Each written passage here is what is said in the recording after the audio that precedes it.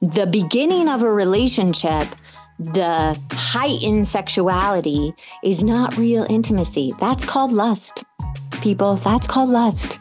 Everybody has it. And no matter how hot your sex is at the beginning of a relationship, that's not how it is year 1, year 2, year 5, year 10, year 19. Shh. Welcome to the Secret Life Podcast. Tell me your secret. I'll tell you mine. Sometimes you have to go through the darkness to reach the light. That's what I did. After 12 years of recovery in sex and love addiction, I finally found my soulmate, myself. Please join me in my novel, Secret Life of a Hollywood Sex and Love Addict, a 4-time bestseller on Amazon. It's a brutal, honest, raw, gnarly ride, but hilarious at the same time. Check it out now on Amazon.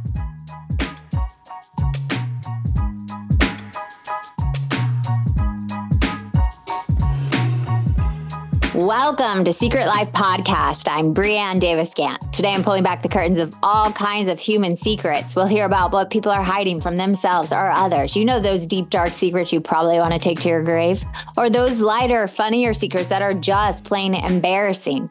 Join me each week as we deep dive into one subject, exploring the how, what, when, where, and why of it all. Get ready for a more focused and revealing journey into the human experience. This new chapter of Secret Life, I am excited to have you join me along for the ride. And today we are talking about the 5 types of intimacy. We got physical intimacy, emotional intimacy, intellectual intimacy, spiritual intimacy, and social intimacy. Okay, the reason why I wanted to talk about this, so I know last week we did the porn, right? The porn, talking about the porn and the importance of that it really hit the emotional and sexual intimacy. But I think that's where people stop. They always talk about like emotional intimacy, physical intimacy.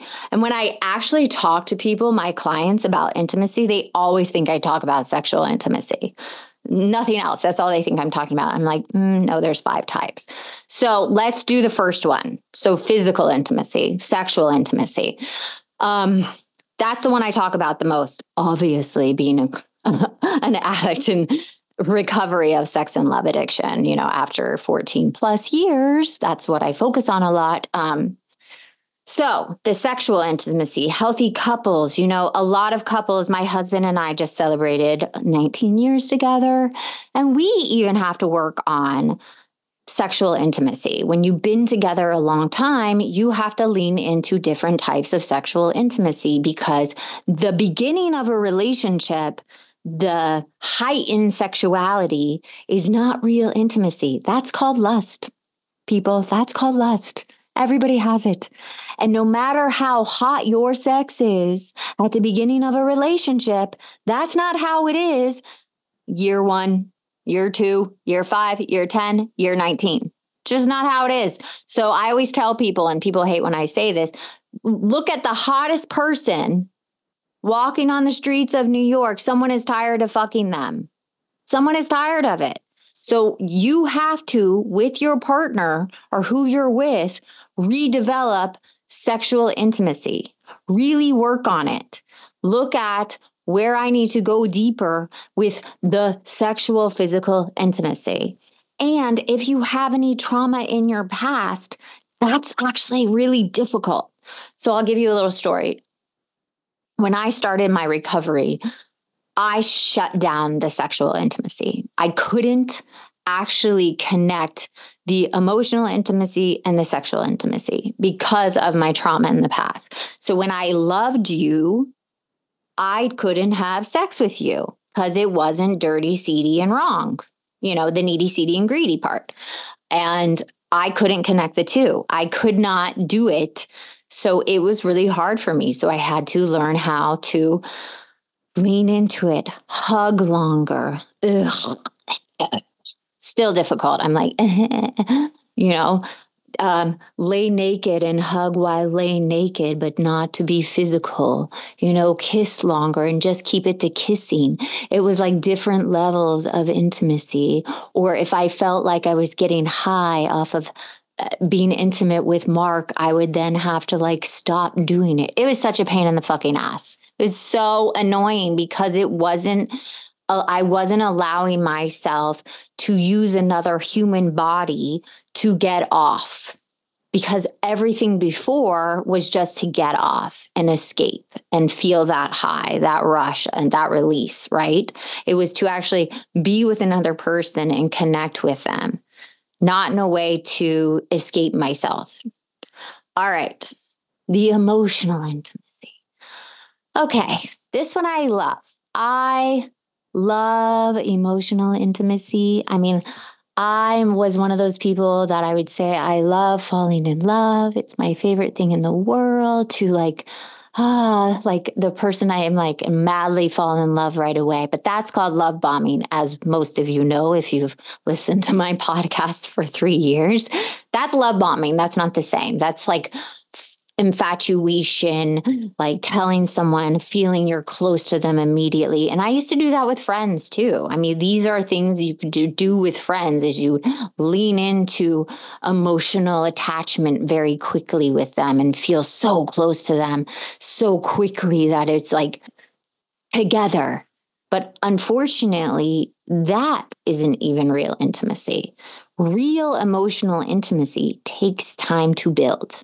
So anything you're with right now that feels like, oh, we just know each other so well, so quickly. I just met them and I felt that bond right away.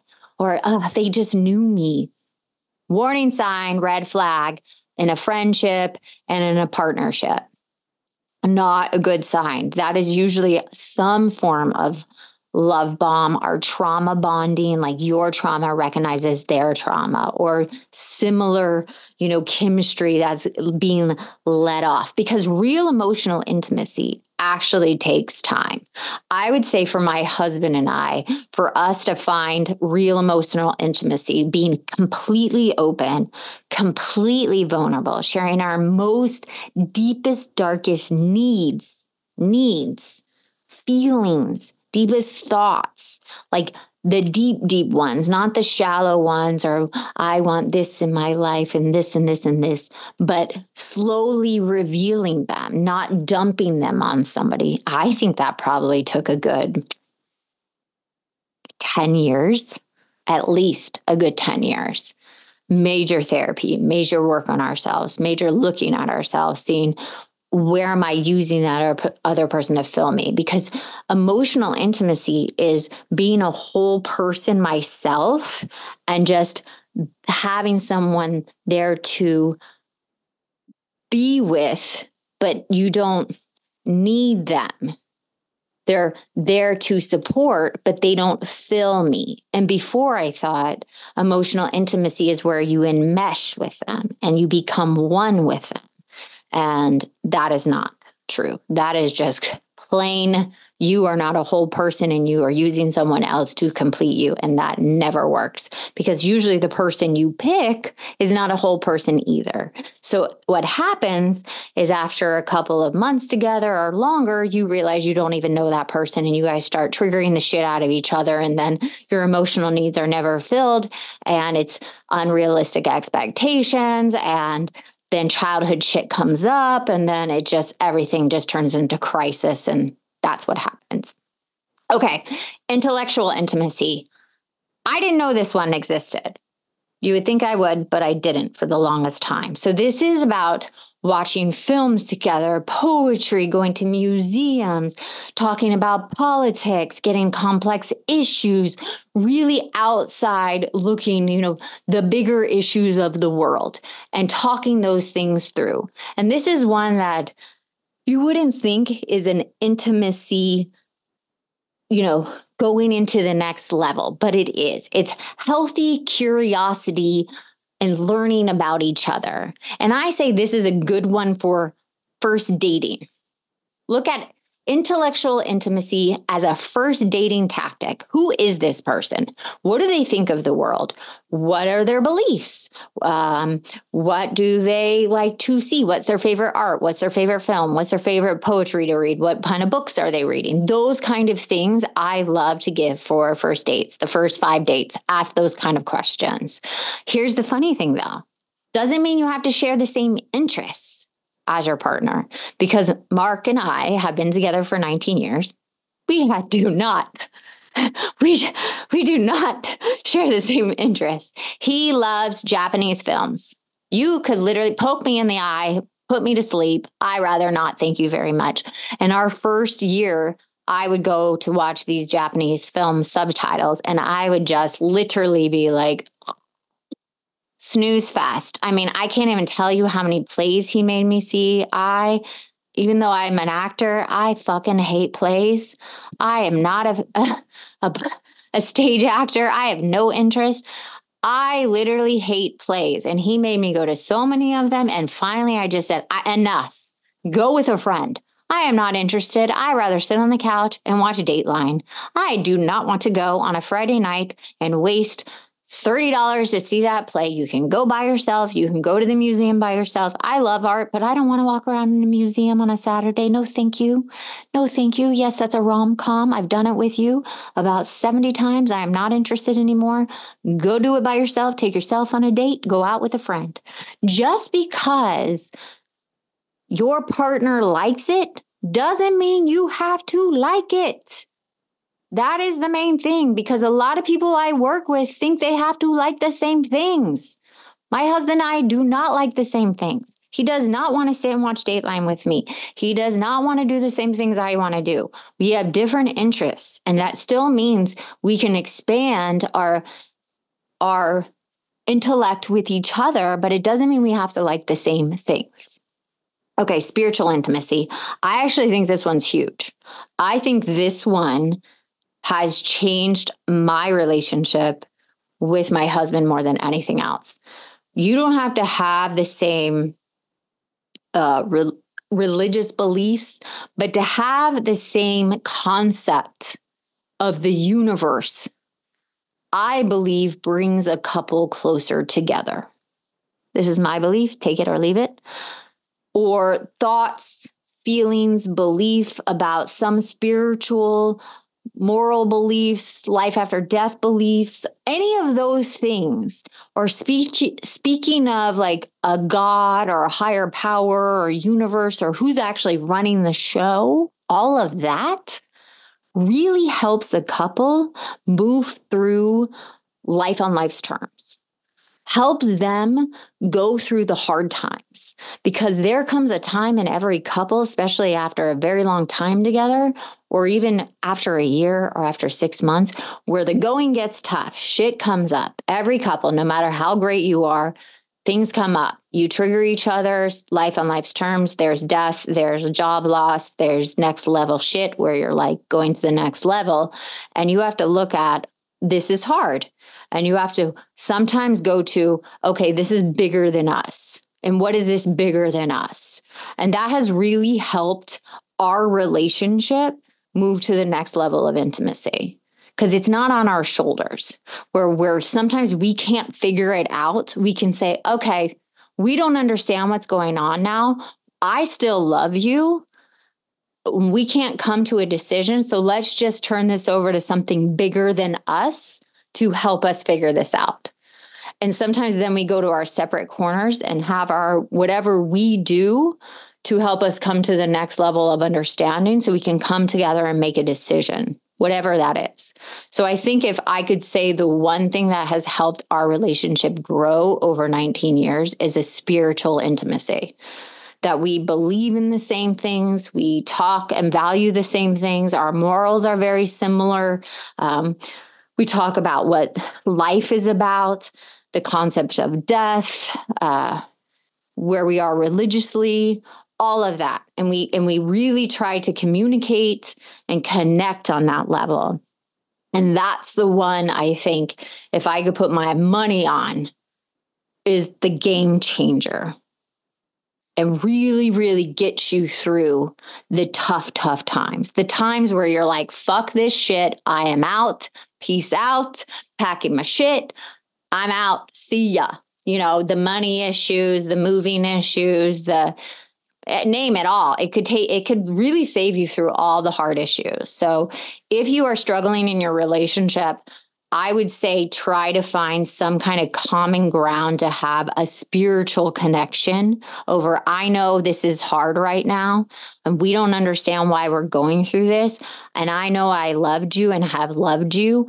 And can we just say this is happening for a reason and we don't understand it? Can we turn it over to something bigger than us that we will sooner or later get to the other side? And that is a game changer. So try that if you're struggling right now. And the last one, social intimacy. Okay. Well, here's a problem. I'm an introvert. I actually like being home. I'm a homebody. I don't like to be out social. And when I'm social, I like to be with one person. I'm a connector to one person. I don't like groups. I don't like parties. I don't like events. I get really nervous when we have like a red carpet or an event. I don't like to be around a lot of people at once. I have social anxiety. Mark is a little better than me. He has a little social anxiety sometimes, but he's better than me with groups. He has more fun. He loves going out. He loves doing that stuff. But so we're really different socially. He enjoys all that. I do not. I would rather stay home 24/7. I'd be happy as a camper being home all the time. Except traveling. I love traveling. But anyway, so this one is really important for some people and other people it's not. So I would say for us, it hasn't affected us, but I know for other couples that we have worked with, if this social intimacy is not worked on, it actually can break a couple. So that means social intimacy is if you share the same interests, you spend time together as a couple with other couples, you have couple friend groups, you go out together, you do things together, you take cooking classes, you learn salsa dancing, you try new restaurants, you take yoga classes together, you do those things together. But I will say, Mark and I do things together. Throughout the years, we go and do things together. We go hiking together. We go to breakfast together. We do those things together. But what we don't do is we don't go out with other couples. When we do, we have a good time, but it's not a big intimacy one that we work on all the time. So that's probably the least one in our relationship after 19 years that we do a lot of. But for other couples, it's a huge deal that if you don't open your relationship, and probably because we have a 5-year-old and COVID happened, we don't do it as much, but that's called a closed system. So if you don't open your system to have other people in your world and you see them and you go out as a couple, that can happen. It can close the system and the system dies in a closed system. But the good thing is you also, in that closed system, if you don't then have your individual lives, that even closes the system more. So here's the goal. If you are out there in a relationship or not in a relationship, that's okay. You can practice these intimacies, obviously not the physical one, with your friends. Look at where you're socially connected to them, intellectually connected, emotionally connected, all those spiritually connected to your friends or your family members. And then if you're in a relationship, look at all these 5 and see what degree are you connected to your partner, physically, intellectually, spiritually, socially, and see where you can build and be better, where it's not so great. For us, it's the social intimacy, not so great. Something we need to work on, something we need to be like, okay, we need to go on more dates. We just are trying to do that. Okay, we need to go out with more groups. We need to maybe go out with a couple. We need to expand that area of our lives because when we do it, it actually brings more joy to our life. It actually makes us feel more alive and connected because connection is actually the thing that gets us out of isolation and self. And that for my disease of sex and love addiction, and which is an intimacy disorder, sex and love addiction that's all it is, an intimacy disorder. helps me live a fuller life, helps me stay connected, help me stay out of self, helps me stay away from all those things that plagues me, not good enough, fear of abandonment, fear of not being loved, fear of rejection, all those things. So I hope that helps you. And I hope our experience as a couple has enlightened and made you look at your relationship or the relationship you want in the future of how you want to live your life with a partner if you're dating. So if you are dating, look at your intellectual intimacy, social intimacy. Have you met their friends yet? See if you can open that door. Spiritual intimacy. What is their moral values are? Are they religious? Are they spiritual? These are things you can ask a partner or someone you're dating. So thank you for joining me. I love this episode. This is so exciting. And thank you for listening to Secret Life Podcast. I'd love to know if you have any thoughts about this week's topic. And if you'd like me to talk about something, please send me a note to secretlifepodcast@icloud.com. Until next time.